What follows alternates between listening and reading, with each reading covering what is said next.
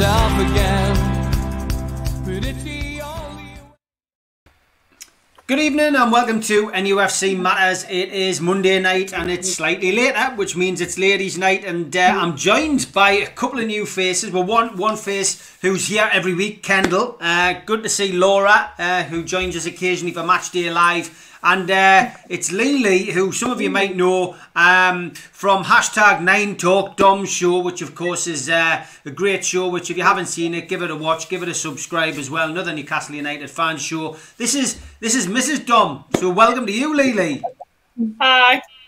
And apologies for everybody for being slightly late, because we're just waiting for Sav to get ourselves sorted. She's got 3 devices and she can't get on any of them. So that's the reason we're late. So apologies for that. Okay, we're going to kick off on something a bit different. It's World Cup draw day, which was something I think that bypassed most of us until about 10 minutes ago. And then I said, oh, the World Cup's been drawn. It's probably because we haven't even had the European Championships yet. So it's the last thing on our mind. But for those of you who haven't got great eyesight, it's the best I can do at short notice. But here is the draw. England are in Group I.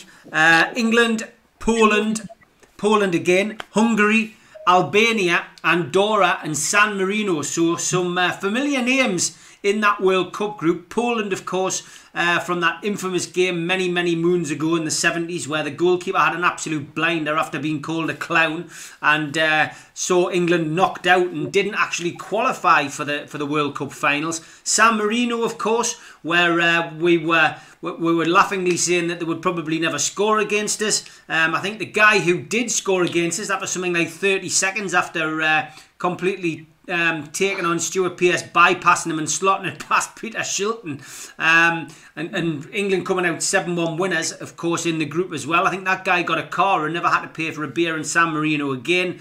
But yeah, you look at that group and you think it's quite an easy group.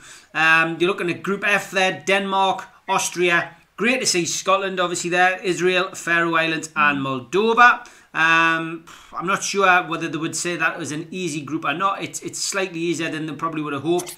Northern Ireland have definitely drawn the short straw there, I think, with Italy, Switzerland, Bulgaria, Lithuania. Tough group. And then Group A: Portugal, Serbia, Republic of Ireland, Luxembourg and Azerbaijan. And Wales have got a pretty difficult group as well. And let's not forget Wales, yeah. Belgium, obviously they're the best team in Europe at this moment in time. Wales, Czech Republic, Belarus and Estonia. So Kendall, I'm not a huge follower of international football. I think I was when I was younger. I think now I'm more interested just in club football. I'm not one of these as well as you know, that gets involved in the whole Spanish, Italian. I haven't got time to watch all that kind of football. The Premier League for me, and going to watch Dunstan is my lot. So it's not something I've made a note of in my diary, obviously. Are you an international football fan, and what do you make of the draw? I do like it. I wouldn't say I like international football. I watch it because it's something I watch. It's football I watch, but I wouldn't necessarily say I'd go out of my way to watch it. If I miss it, I'm not really too fussed. Obviously, I watch the tournaments, love the tournaments. I just love the atmosphere of the Euros and the World Cup and stuff. I love stuff like that. So I do really try and schedule that in when they're on. And obviously with me following Atletico Madrid as well, it's nice to watch, Spain, for example, because they have a lot of players from Spain and things like that. So, but I wouldn't necessarily say I'd go out of my way to watch England, because I just don't think it's exciting anymore.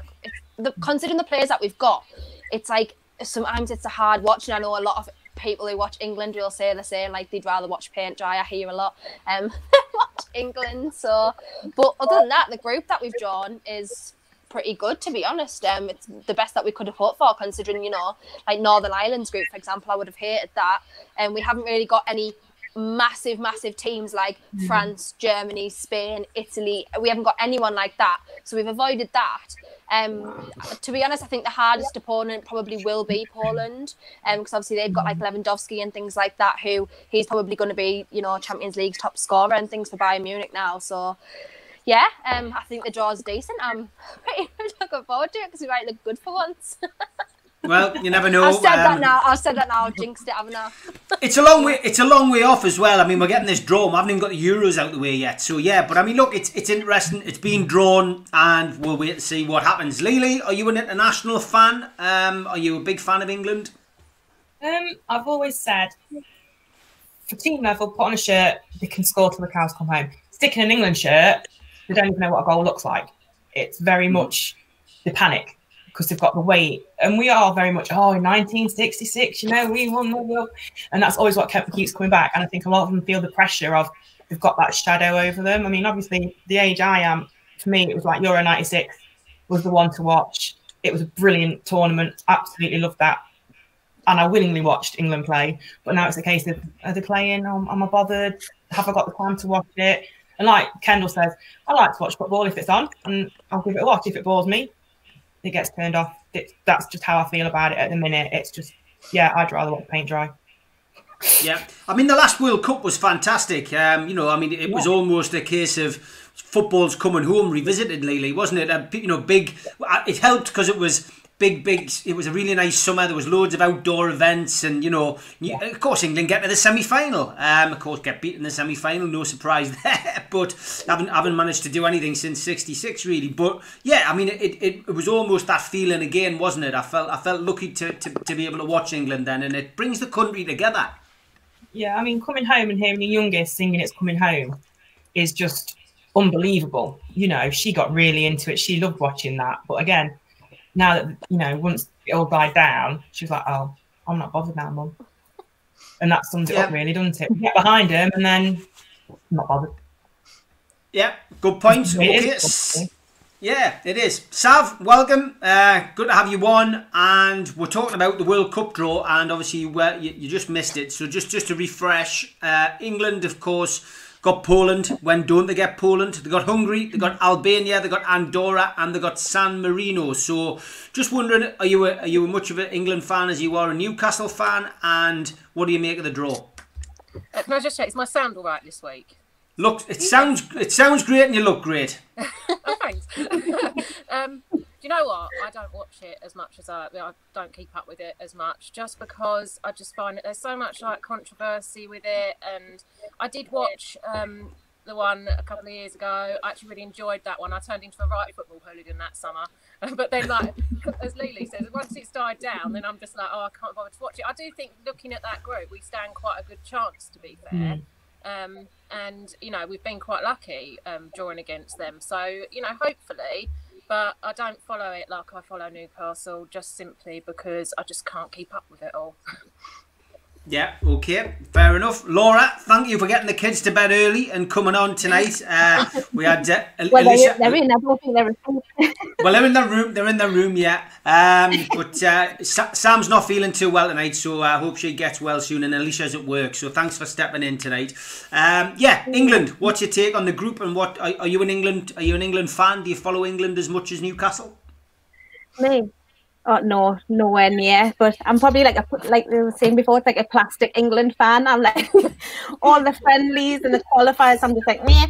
Then as soon as the tournament comes along, I'm like, you've got your flags hanging out and everything like that. But no, I've always been like club over country. I've never, as if there was any, like back when Shearer was playing, when you had Robley in the team, like I've watched all of the England games, but now it's just got no interest in it unless there's a big tournament. But so it was brilliant. The last one was just out in the pub, everyone drinking, singing. It, you get really caught up in the atmosphere. So when everyone comes together, it's brilliant. But just to watch it, it's dire.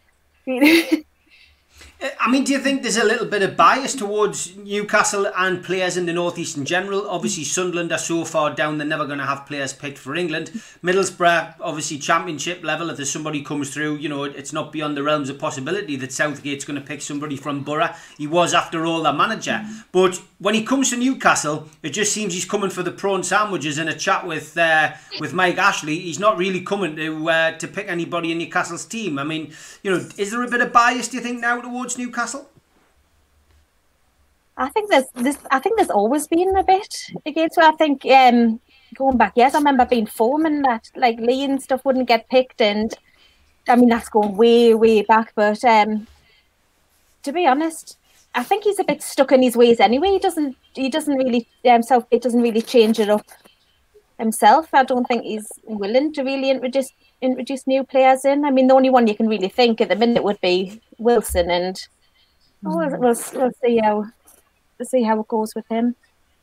Yeah, fingers crossed. It would be nice to see Wilson in an England shirt. I think there's always that kind of fear and concern, though, that if he does play for England, he gets injured and then he's out for months on end. And, we'd rather have him banging the goals in for Newcastle than Gareth Southgate any day. But cheers, Laura. Kendall, congratulations on the job, by the way. Thank you. Meant to say that the other day as well. But yeah, well done. Good to see Good to see that coming off for you. So good luck with that. And Thank you. we hope you'll still be a part of the NUFC Matters show. You'll have to literally drag me off here, like. Good. I'm here no matter what. Good stuff. As always, plenty of questions coming in, plenty of comments, and good evening to Maria. Maria, we'll have to get you on one day. Mrs. Penman, definitely. it would be good to get you on. You're always welcome, always on the chat. So it'd be nice to get you on one day and have your views. Maybe he's on Stew rather than on Newcastle United. That would be interesting. And his nights out with Neil Mitchell. Let's talk about something a little bit more serious than the World Cup draw. And obviously there was big developments at Millwall at the weekend. Fans back in the stadiums, which is a positive. And obviously we saw, all those London-based clubs having, 2,000 supporters or under in. But at Millwall, the biggest talking point wasn't essentially the fans back in. They weren't looking forward to seeing Millwall play. They seem to be more concerned about booing at people taking the knee, Kendall. And it's left a bit of a sour taste in a lot of people's mouths. That, I mean, it's something which I expected to happen. I've got to be honest. I think I called it out on this show at the end of last season. Somebody said she will continue to take the knee at the start of the new season. And I said no, because I said this would happen. I predicted this would happen. Les Ferdinand has come out today, obviously Newcastle's former number 9, and said that really it's probably had its day now, and that it's becoming something which maybe should have been left at the back end of last season. We've got to go beyond that. We're always going to be struggling to try and sort racism out in the UK. But he felt that maybe it is time to move on from that. And it's interesting because I think Millwall play Queen's Park Rangers tomorrow night, so it'll be interesting to see how everything goes on. But what was your take on that, and what's your views on it? I know it's a controversial thing, so I appreciate everyone's views. But what's your view on it?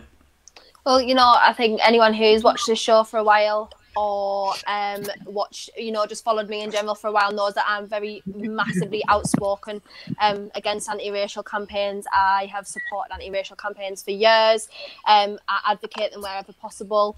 A few months ago on this show, I think we spoke about the whole taking the knee thing, and I agreed that whilst it was an amazing thing to do, to bring racial equality to the head of such a massive thing like football, that they've been trying to do for years, that it had become empty because the people that start to complain about players not taking the knee, for example, when QPR didn't take the knee against, was it Coventry, I think, possibly, when they played them, the media were kicking off about it and saying, you shouldn't do that and you should have took the knee and whatever. But it has become an empty gesture because, as I say, the very corporations that push this whole narrative about taking the knee for Black Lives Matter don't actually believe in the cause, and they, push racial agenda pretty much every single day.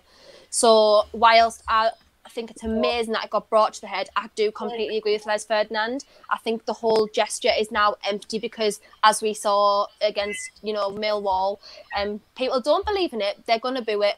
And, Millwall fans, no offence to any Millwall fans, but a lot of Millwall fans are known historically to be, racially biased, if that's how you want to put it, because I don't want to offend anyone. So I agree with Les Ferdinand completely that it has now become empty because you're getting things like this happening. But I completely support any player who doesn't decide to take the knee for, reasons for it being empty, not because they don't want to take it because they don't believe in it. But I still think that it's amazing that should be done. I'm so with Les Ferdinand on the fact that they're now going to let QPR players take the knee in their next game. I think that he said he was going to stand in solidarity with you know, the players in Colchester and things like that. So I think that's amazing because, for one, he did come out a few months ago, as we said, and said that he didn't believe in it. But I think until, you know, football in general starts taking racial punishment seriously for racism, you know, when we played, was it Bulgaria or something last year or the year before, and there was massive racism chants in the crowd and things said and shouted, and there was barely anything. I think it got like a couple of grand fine, and that was really it. Until racism starts being taken more seriously in the sport, then you know, things aren't going to change. There was only 2,000 fans in the Millwall ground. That is very, very, very easy to pick particular people out. They've all have had the names because they were on a ballot. They would have all had every single name and being able to pick out. It would have been so much easier than having to pick out of a crowd of 20-odd thousand or however big their ground is. So, and they're not. There's just been nothing done about it. It's just been a whole media, you know, circus. So for me, until it's taken more seriously and punishments are handing out more, you know, there's more discipline and more serious punishments for racism, it's not going to stop, unfortunately. And to put players through that, and for you to be a football fan and have black players in your team who are going to hear that and listen to that, you're not a football fan in my eyes. You're a disgrace to the game, because if you don't want to stand behind your players who play football and, you know, for the club you apparently so love, like, I just think that's a disgrace, and I can't even imagine how they must have felt hearing that. Yeah, look, I've got no time for racists and no time for racism in football or in life. So for me, you know, I'm completely behind you on that as well. However, I do feel that the taking the knee situation is again another thing it's another directive which you know, the Premier League maybe should have looked at. I've said this about clapping, and I had this conversation on more than one occasion. I've got no issue with clapping for people when they've passed away. I think it's a great idea. I think, you know, whether it's a minute's silence or a round of applause, I think that it's something which we need to do. However, I think if it continues and it continues and it continues, look, I'm very good friends with the Sweeney family. I knew John Alder very well. But that clapping that went on for, I don't know, was it 2 seasons? I think it was 2 seasons. I do remember one occasion where we had clapping for them, we had clapping for something else, and we had clapping for somebody who'd been murdered in Newcastle. Now, we had 3 different occasions at a game where we were clapping for everything. Now, ultimately, you've got to draw the line somewhere. You know, you have to draw the line. You have to park it somewhere, and it's harsh, but that's what you have to do. You know, we all have sympathy with people who've lost somebody. We've all got to go through it, and you know, some people go through it in tragic circumstances. Some people go through it in normal circumstances. But it's those little things where we need guidance from maybe football authorities, or where we need it from the club, or we need it, you know, in this situation we need it from the Premier League, and they need to lead from the front. And I looked at the government this morning. There was a government minister. As you know, government ministers are getting wheeled out each day and put on ITV, BBC, all the news channels, whatever. And the guidance from the government this morning on this was embarrassing. It was a line which was used along the lines that he started basically saying that Black Lives Matter was, you know, well, it's a political organisation, which, you know, he was more or less saying that he agreed with what had happened at Millwall, and this is from a Tory minister. Well, look at Greg Clark, for example. He just got sacked for his little racial. Is he called Greg Clark? Yeah, his little racial comments.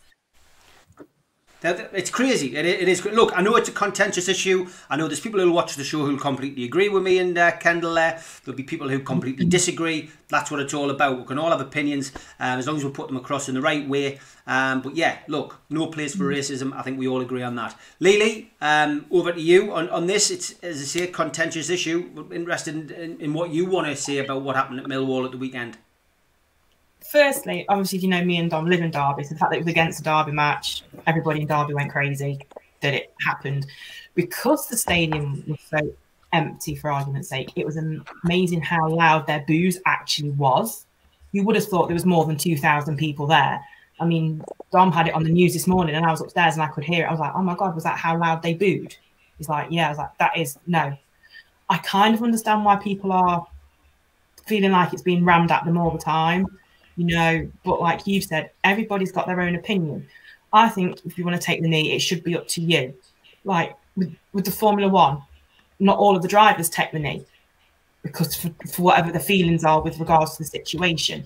So how they do it, I think, is the right way of doing it. I feel the footballers feel sometimes they have to do it. I think it's like the clapping for NHS. It was good at first when it stood for something, but is it a case of the longer it goes on, people are just going to be, oh, they're doing that again. And then it totally ruins what the whole idea of it actually is. We forget why we started to do it. And why we started to do it was for a reason that everybody felt so strongly about. And I just feel like if it continues this way, it's going to be more like a pantomime thing, you know? And you are going to get more and more fans, unfortunately, booing it.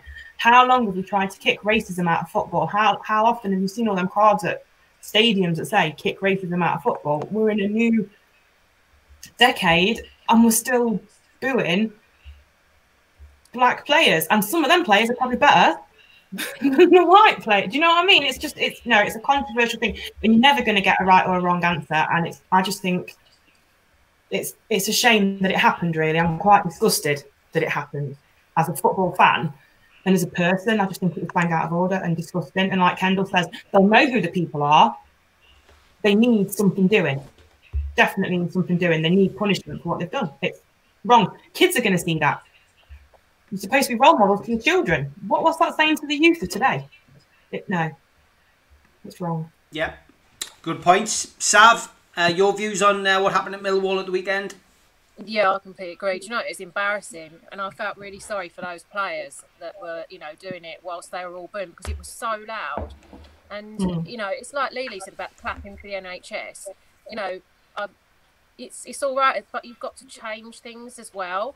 And it becomes like an empty gesture where they're doing it, but actually, unless there is partial punishments for racism in football, then it's pointless. Because it's sort of like, it's sort of doing that, but without any action. And I think that's what needs changing more, rather than keep taking the knee and nothing happening. I mean, this, like Lily said, with the fans, and Kendall said with the Millwall fans, why aren't they getting harsher punishments for doing that? And that, it was really uncomfortable to watch, actually. And I think that, unless they actually start changing, getting hold of making it, a harsher punishments for racism, then it is just an empty gesture. Good stuff. Laura, your views? Yeah, I mean it was disgraceful, but again, not entirely surprising with Millwall's history a bit. But sometimes I feel a little bit uncomfortable commenting on it from my position as you've got your white privilege. I mean, I don't feel like I can really say how how a black player should be acting, if he wants to take the knee on the pitch or not. It's entirely up to them. But then when you're listening to people like Lesvin and stuff, and he's got it, just I'm pleased that you said that they were going to be taking the knee on their next match, because it kind of just stopped at that. There has to be some kind of reply to that kind of behaviour to show that no one's going to accept it. And I think was it the Arsenal and Spurs match, they were clapping through when they were doing it. So I mean, the outrage is kind of encouraging. But yeah, I think that just people need to get together and just talk about it, as a group, and they all have to come. I think they have to come to some kind of joint decision, because it's just a bit. It doesn't really have the same impact if it's not everyone. And yeah, again, that's just my opinion. But again, I feel Laura, good. Should be made by them. I think we all agree. And there needs to be a bit of guidance from upstairs. There needs to be a bit of guidance from the Premier League. And unfortunately, as we know from the takeover situation, the Premier League aren't very good at making decisions. So we'll put that back at the Premier League's door and see where we go. We are going to be joined now by Zara, who is becoming a bit of a regular on the show. Good evening, Zara. Hello. From Hi, FNA Bill. Haven't met any of you before. How are you doing? Yeah. Great to have you on. Great to have you on, Zara. And of course, anyone who has watched the show on a regular basis will know that Zara is behind the We Are the Geordies film, which is premiering this week. But as I've already seen on the chat, a few people have already got their DVDs from HMV, Zara, and people have already watched it. The reviews must be coming in already. I'm sure you've had already some feedback from people, but yeah, you've got to be pleased now that it's out there, and you're probably getting a bit more room on your living room floor. I wish I could say that I had more room on the living room floor, but some daft shite decided to sell DVDs from their website. So I just keep going down to the post office with bin bags full of DVDs.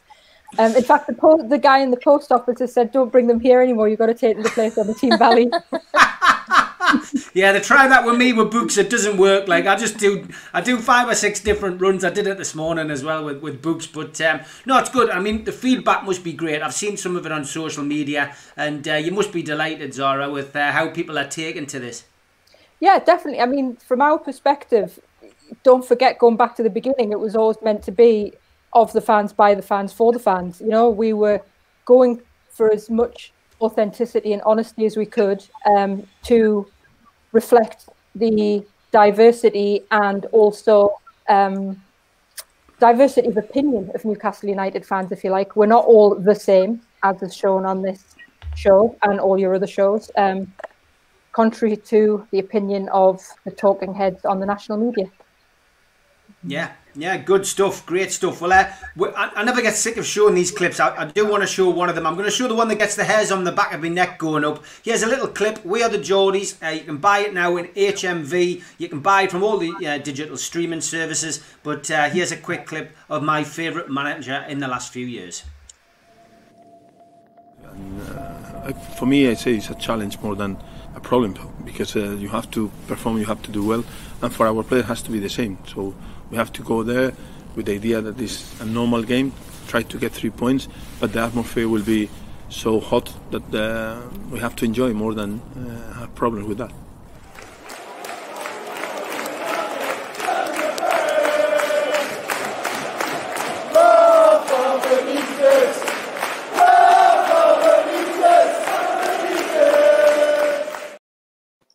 I love that. The few hairs I've got on the back of my neck always go up when I hear that song. I love it. I've got all great stuff. Great to have you on. Zara, I'm going to let you kick off with this. I brought you on when all the sensible questions come on. Dodo Bird says, "Hello, Steve and the ladies. If you could have any Newcastle United player dressed up as Santa to deliver your Christmas present, which has to include a We Are the Geordies DVD, who would it be? Excluding Fabian Shaw, this includes you, Steve. So, Zara, I'll let you kick off with this. It's a big question. Who would you like to deliver your copy of We Are the Geordies?" Are we talking current or historical? Well, it could be any. It could be any. He doesn't specify. Well, seeing as he's now got quite nice long white hair, I would say David, obviously. David Ginola, okay. There's your answer, Dodo Bird from Zara. Kendall? Does anyone need to ask me? Yeah, go on, just for the You know fun of what it. You know what I'm going to say. Callum Wilson, of course.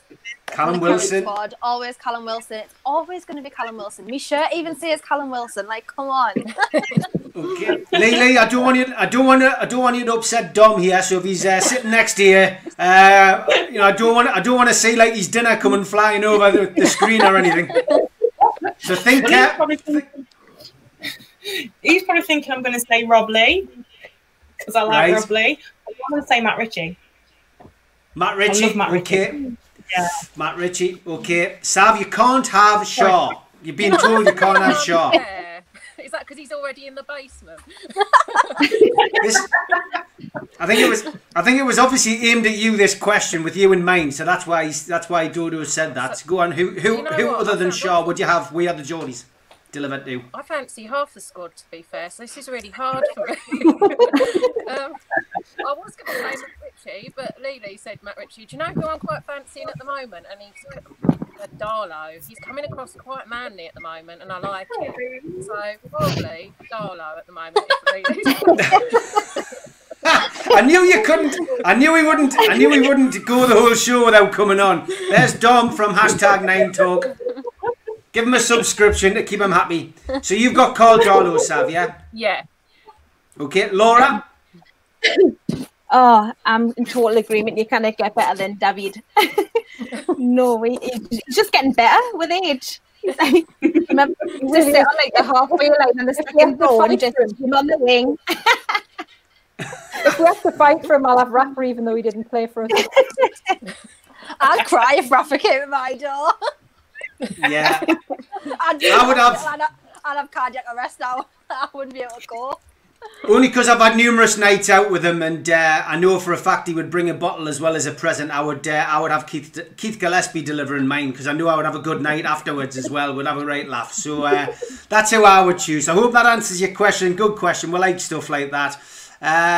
Plenty stuff coming in. Keith says, evening ladies and Steve, I used to love watching England back in the 90s, Euro 96, World Cup 98, but I'm not as bothered now. Not many characters as they used to be. I also find qualification games so boring. Shieldsy says, my first football match was the England versus Holland game. Wow, what a game to go to. Euro 96, amazing match, and that was the 4-1 game with Shearer.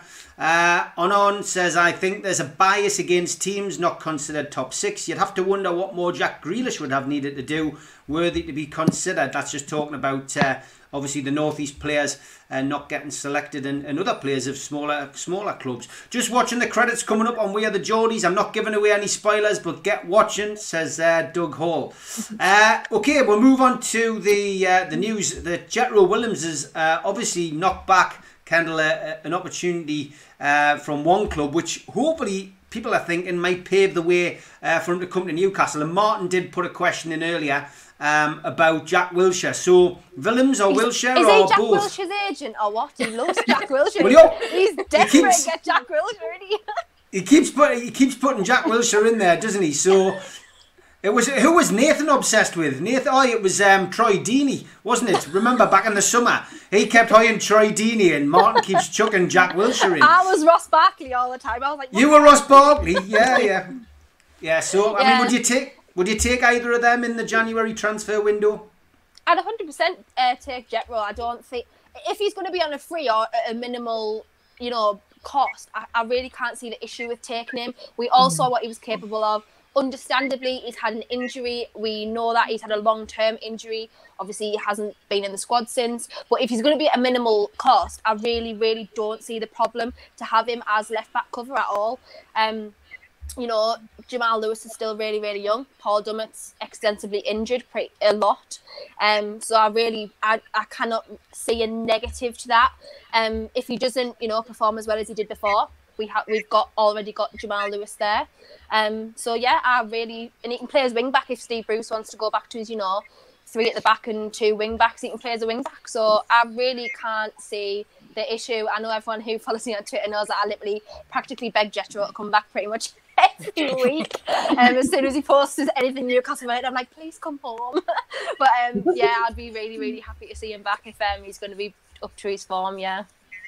Okay, Lily, what about you? Would you take Jethro back in the January transfer window if he was up for coming? And what about Jack Wilshere, just to keep Martin happy? If he was coming, why not? We need a bit of fresh blood in the squad, as Dominic would say. Get rid of the deadwood.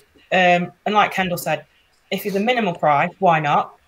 We always have players that are injured anyway. We've always have a history of injury-prone players, so he fits in on there anyway. Jack Wilshere, I honestly don't know. I really don't know. I'm on the fence when it comes to Jack Wilshere, I think. But Jethro, I think we should. Why not give him a punt? Don't know if you don't try, do you? Yeah, okay. Yeah, not bad. Not a bad suggestion. I think his wages would be a bit astronomical, but that doesn't seem to be bothering Mike Ashley at this moment in time. Certainly didn't in the last transfer window. Zora, your take on those two players? Would you take Jethro back? I mean, he did have a serious injury last season, and Jack Wilshere is injury prone, but Martin seems keen on bringing him here. Jethro, yes. Jack Wilshere, not just the injuries. I think some players can't cope at Newcastle. Jethro showed that he can cope at Newcastle. Some players can cope at bigger clubs, historically bigger clubs than Newcastle, but somehow as Gina said, the Goldfish Bowl can get to some players, and you don't know with Wilshere. And that, with the injuries, I'd say no. Yeah, I mean, I would be the same. I wouldn't take Wilshere, definitely not. For me, Jetro Willems, as long as he's the same player, you know, he's still capable of doing what he was doing when he was here last season, I'd take him.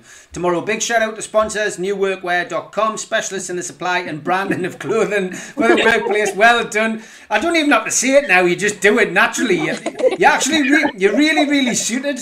You're really suited. Maybe I should start considering a new career.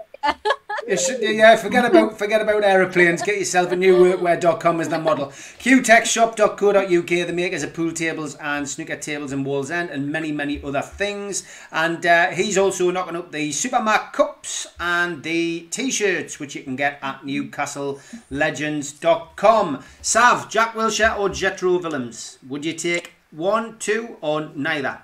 I'd take Jeffro any day, to be fair, and he always posts about us as well still, which makes me think that I think the thing what really frustrates me with Jethro is that he's literally saying, you know what, I'm here, come and get me, and we don't do anything about it, and it's so frustrating to watch.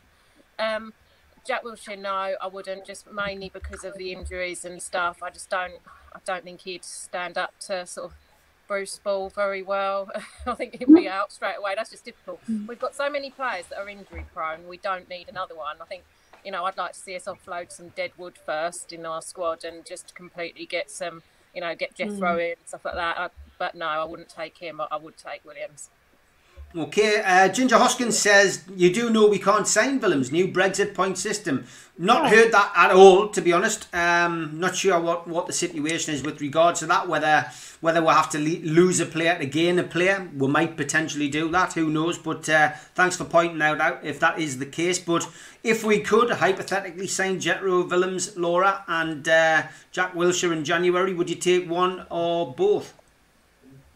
Well, pretty much what everyone else has said. Definitely take Willems back. I think it's just his attitude and the fact that he wants someone who wants to be here, and he just ticks all the boxes. He's got the ability. Obviously, he's had the injuries, but if it's not like a really long contract and it's minimal cost, there's not much risk at all there. But I'm just looking at that Brexit thing. I'm going to have to Google it after. I'm thinking. Ginger Hoskins put it up there. As stated in the new Brexit transfer rules, if they don't play in the top 5 leagues or play for their country, they will be refused a work permit. Interesting. You see, all of these problems. I don't know if it's to do with, senior players. I thought it was to do with youth players, unless it's like an all-round rule. Because I just remember someone related it to Ayoze Perez and said that that would have never happened because he wasn't a regular starter for Tenerife at the time, and he wouldn't have had enough points. I think you have to get 15 or something. It's like you get certain points for starting, you get certain points for playing 90 minutes, you get certain points for just being in the squad and things like that. So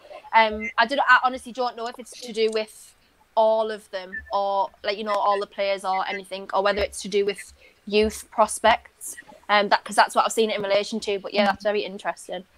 Yeah, it is. I mean, it is, Laura. Yeah, I mean, unfortunately, those people who voted for Brexit, this is what you've done. It's going to be an absolute nightmare coming into January, and we still don't know what on earth's going to happen. Looks like we're not going to have a deal at all, which of course the Prime Minister promised us it was oven baked. So yeah, we'll roll on January the 1st, when, as well as COVID, we're going to have no idea what on earth is going on, what we can do in our lives, what can happen in football. Fantastic. Cheers, Boris. Cheers, everyone.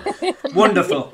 I just hope we can breathe oxygen. I hope that's still free. You can't in London. If you breathe in London, you get charged anyway. So hope to God just pass it all over. We've got 20 minutes left. Let's talk about COVID and Newcastle United and how it's affecting us, Kendall. This is an absolute nightmare. Obviously, the game was off on Friday. But still very little, if any, information coming out of St James's Park. We're all pretty much relying on the ticker tape on Sky and one of the journalists locally to break the news that the game is going to be off at the weekend, but it is still in doubt. wasn't a bad weekend for us results-wise. When you look at the table, Newcastle still sitting in 13th place, going into to the final round of fixtures for this weekend tonight.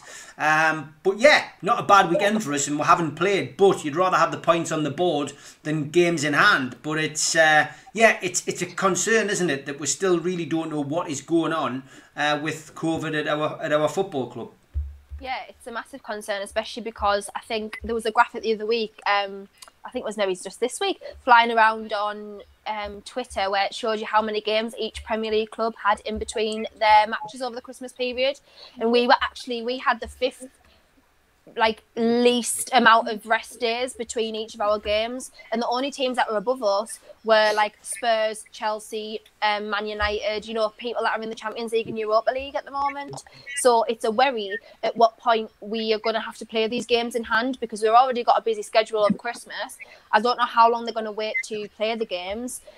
So yeah, that is a huge worry, especially coming into a crucial point like Christmas. You need the points. You desperately need them. You don't know where you're going to be at a later point in the season to play these games. Especially with games like West Brom, they're not on form at the moment. They're struggling. They only had their first win, not this match day, the match day before. So that would have been a great time to play them. Aston Villa have had a couple of injuries, and Barkley and things were still out, so it would have been another great time to play them.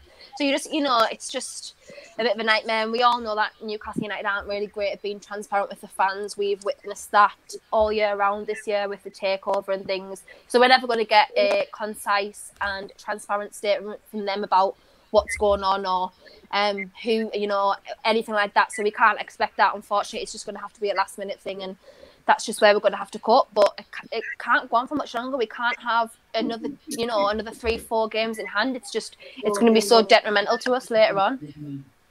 Yeah. Okay, Lily, what's your take on this COVID situation and the lack of information coming out of the football club?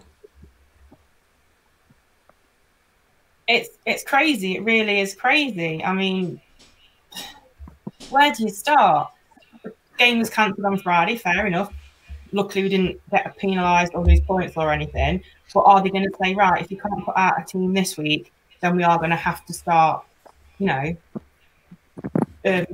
taking points or punishing you in some way? You said on the Three Amigos there, I think it was the Geordie Dentist said if they could turn around and say, as long as you've got 2 goalkeepers and X amount of players, you can still play.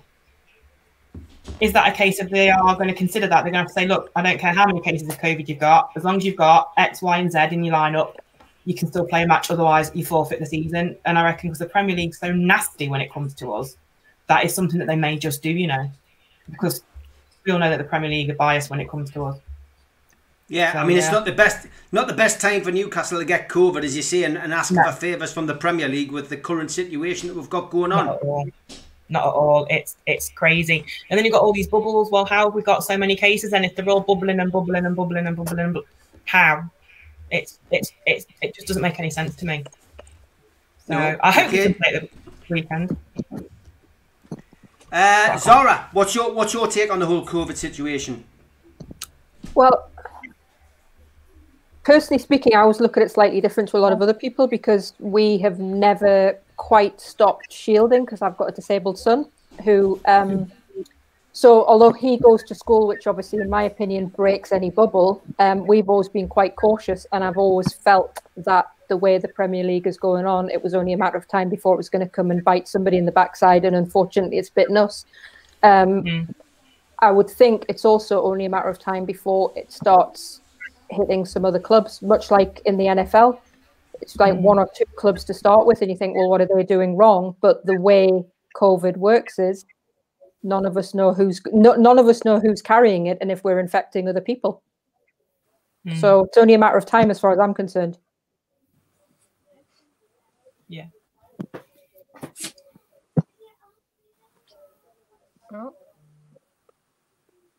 You've gone, Keith. You're on mute. Sorry, I was lots of noise in the background. I didn't want it to disturb Zara. God, what a classic. I was telling you that you're on mute while I was also on mute. Brilliant. Go on, Sav. Over to you on the COVID situation in Newcastle. Yeah, unlike Lily, I don't understand, because they knew quite a few days before the Crystal Palace match that there was a COVID problem starting going on in the squad. And how it got to a point that now, like, when you look at it, I think, like, how many is it now? I think I saw 10. Yeah, I think was it 10? Yeah, so they knew there was a problem going on a few days prior to that match, and then suddenly we've got so many that have got it. I mean, I don't know how easy it all spreads or what was going on but I would have thought that when they got their first few cases, then, you know, isolating and things like that should have come into practice, because I do think that, you know, I'm not even sure we're going to play this weekend, to be fair, because it just seems rife.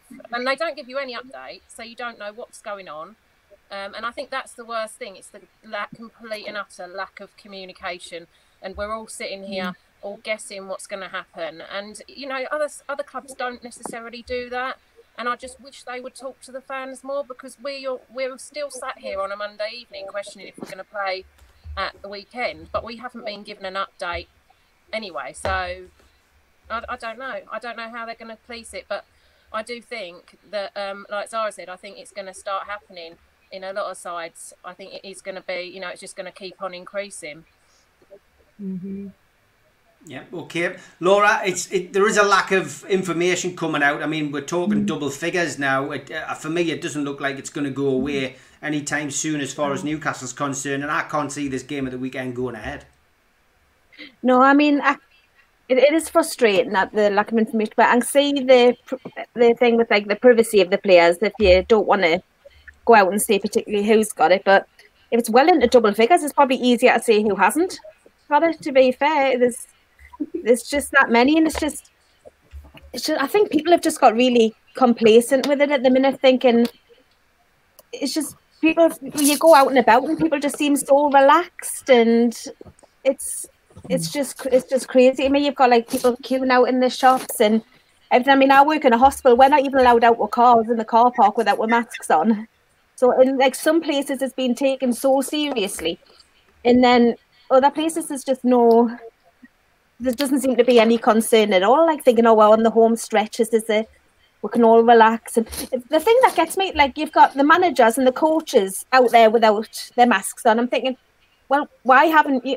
Obviously, players can't wear them. I'm thinking, like, the managers, why haven't you got them on? You've got to take as many precautions as you can to help protect. I mean, if I was another club, I wouldn't want to be coming and playing us next match. I mean, I know we might have just, like, hopefully two games that we've got to rearrange. But if the outbreak gets in other clubs, then that'll have a knock on for their matches with us. So we could, and it's just going to build and build and build, and yeah, it's just really worrying. Yeah, a lot of people talking about tonight's game. Obviously, we aren't privy to what's going on this match tonight, but lots of people saying the match tonight is a joke. There's little social distancing.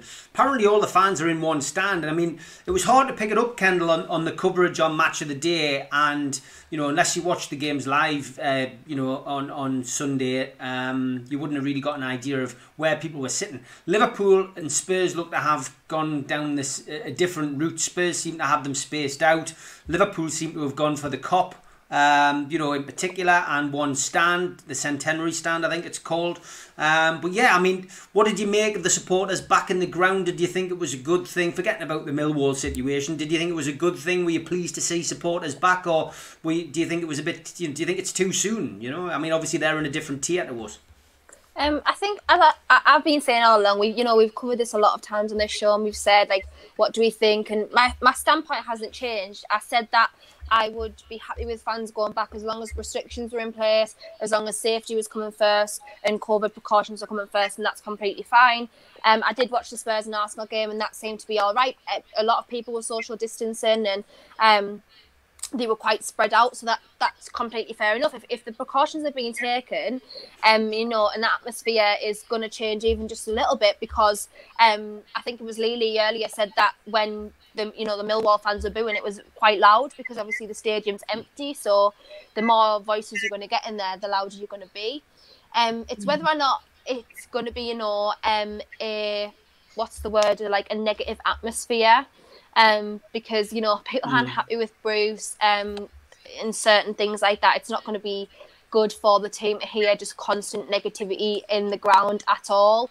Although I do want to see Bruce stop calling people keyboard warriors, and the fans have their say, because obviously he's had the easy ride of not having fans in for most of this year. So I would like to see them if it was going to be positive and it was going to help the team. But if not, it's probably going to go down the wrong route. But as long as social distancing's in place, I think fair enough. Yeah, I mean, it was interesting. There's a lot of people mentioning people didn't have masks on. You know, people are jumping up and down. It's instinct, isn't it? I mean, I think the way that they're doing it is if you're from the same bubble, you're allowed to sit together. If you're from different households, there has to be adequate space in between you. But it's human nature. And I think they were originally talking about you weren't allowed to sing. Well, you know, the one thing that was evident at the weekend was people were singing. I mean, Anfield, you'll never walk alone. Bouncing out before the kick-offs. You're never going to stop it. It's human nature, and you're never going to be able to stop people. Natural, flow of the game. You're never ever going to stop that. So if you tell people to wear masks, then they have to. If you don't wear a mask, you go out. That's as far as it goes for me. Yep. Okay, Lily, what's your take on the supporters being back in the ground? It's great to see. I've got to be honest. I was over the moon to see it. It was nice to see people there, and it created a little bit of an atmosphere, and the players had somebody to celebrate towards, and all of that. And managers like Jose, who loves playing at the gallery, had a little, he was a little more animated. It's one of those double-edged sword situations, isn't it? It's nice to have certain matches. It's nice to have fans back in. It's nice to hear the cheering. It's nice to hear the singing, because, like you said, you can't stop fans from singing. It's what they do. At the same time, I agree. Like Laura said, masks. They keep saying you have to be wearing a mask. You have to be wearing a mask. Even if you just go into the shopping centre, they stop you if you've not got a mask and tell you where the nearest shop is that you can buy one from. So I don't understand how so many people are allowed into a stadium without masks on. Also, the Liverpool game, there didn't seem to be a lot of social distancing going on in the stands. So whether or not they were very big bubbles that had gone together, I don't know. But yeah, it's that double-edged sword. I'm glad at the back, but at the same time, is it too quick, too soon, considering that there seems to be a spike again in the COVID going up? Should we have waited that little bit longer? Or should we have left it for the smaller clubs to have fans in because they need the revenue more than what the bigger clubs do? Okay, good points, Lily, again. Yeah, Laura, what's your take on supporters being back? Were you happy to see them back in? I kind of am and I'm not. It's brilliant to see anyone back in. You've got the fake noise in the back, but there's no substitute at all for having fans in the stadium. But again, it's like with the Premiership, there's not really a need for it with nearly all the matches being televised. So again, with the lower leagues, I can totally understand they need the gate money, they need people coming and spending their money. But no, it's so frustrating when you see people without their masks jumping around. You can think you're going to a match without a football match without a mask on, and yet, like, I was sitting in a funeral last week, and everyone's completely spaced out with their masks on. It's just crazy that I think people just need to take responsibility for themselves and be a bit, because if you go into the hospitals, you see what it's like. It's just because it's not at the forefront of your mind doesn't mean that it's not still affecting and ruining people's lives. It's just not worth it. No, I mean, it's not. I mean, you see it, at the hospital, and it's affecting people's lives massively. So unless it's right, then maybe we shouldn't have been allowed in. But this is the government's problem again. It's tiers, isn't it, Laura? You know what I mean? But tier, if you're in a certain tier, you're allowed to go to these things. We'll have to get back to reality sometime, but not at the expense of people's lives, unfortunately, which is what's going to happen. With the vaccine so close as well, it's just like just wait just that little bit longer. It's like we've come so far. Just hang on a bit. There's so many more vulnerable people in society that you need to protect. You can't just think about yourself, really. But that's just me.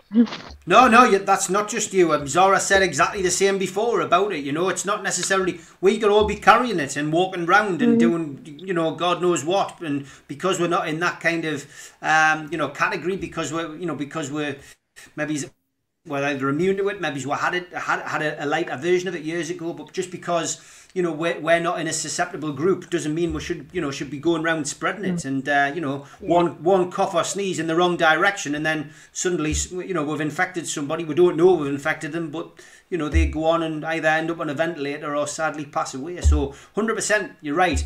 Zara, good to see fans back, but you know, it's coming at a cost. And Laura's right, isn't she? Really, you said this a little bit earlier. Yeah, sort of. But I also think that you can't overlook the fact, something you've just mentioned, the tiers. I think it's unfair that some grounds have fans and others don't, because, like, so Newcastle, okay, so everybody's going to be on Bruce's back, blah, blah, blah, whatever. But you're suddenly losing your home field advantage if you don't have your fans behind you, and other places do have fans behind them. So it needs to be either every team in the Premier League has fans or no teams in the Premier League have fans.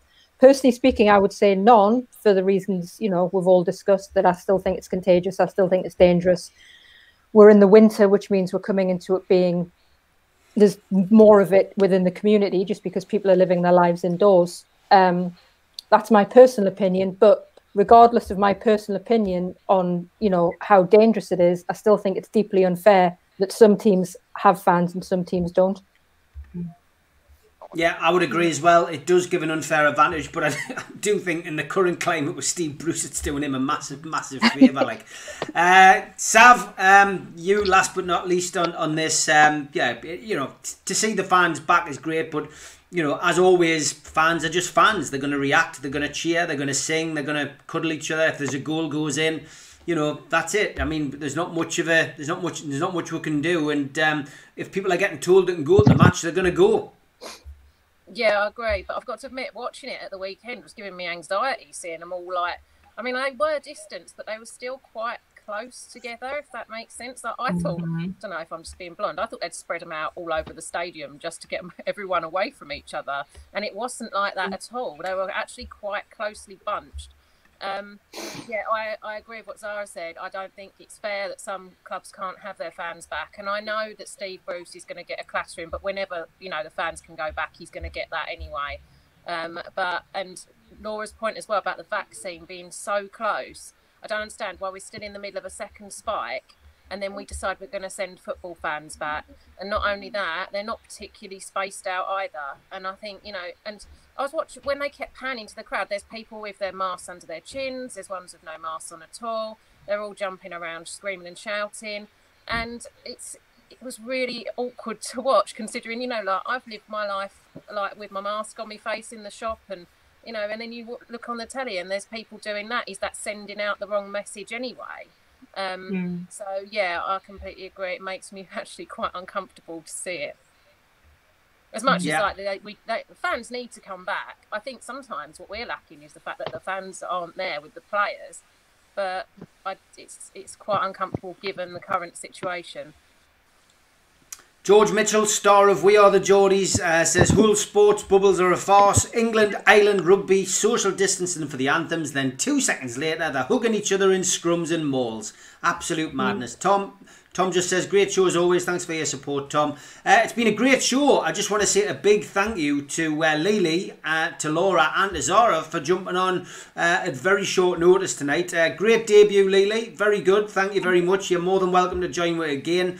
Laura, as always, great to see you. And Zara, best of luck with the premiere on Friday. I'm sure it will go really well. And there's lots of people being very, very supportive on the chat as well for you, which is great. I just want to show this as well. I don't usually endorse artwork on walls, but I think I mentioned the other night a good pal of mine, Neil Robson, passed away. Big Newcastle fan, used to go home and away, used to go all over Europe as well. He's a top lad, and this wonderful piece of artwork has appeared in Newcastle. Rest in peace, the one and only real magpie, never forgotten, Neil Robson.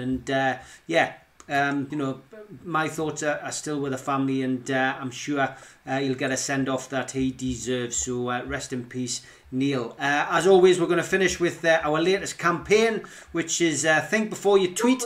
It's a campaign that we've launched this month, and we're running all the way through December. So please do think before you tweet. Just be a little bit more responsible on social media. You know, when people are having a bad day and you send an abusive tweet towards them, that could be something that sends them over the edge. And unfortunately on Twitter, once again, tonight, we've seen somebody who is contemplating taking their own life, and a lot of people have reached out in the fan base and sent a message to that person. Let's hope that he gets in touch with people and tries and reaches out for help, because there was a lot of support for him tonight. Kendall, Sav, Lily, Zara, Laura, thanks very much. We'll play out with the video. Take care. Good night. Thank you. Night. Yes, thank you. Thanks. Think before you tweet. Think before you tweet. Think before you tweet. Think before you tweet. Think before you tweet. Please just think before you tweet. Think before you tweet. Think before you tweet. Think before you tweet. Think before you tweet. Think before you tweet. Think before you tweet. Think before you tweet. Think before you tweet. Think before you tweet. Think before you tweet. Think before you tweet. Think before you tweet. Think before you tweet. Think before you tweet. Think before you tweet. Think before you tweet.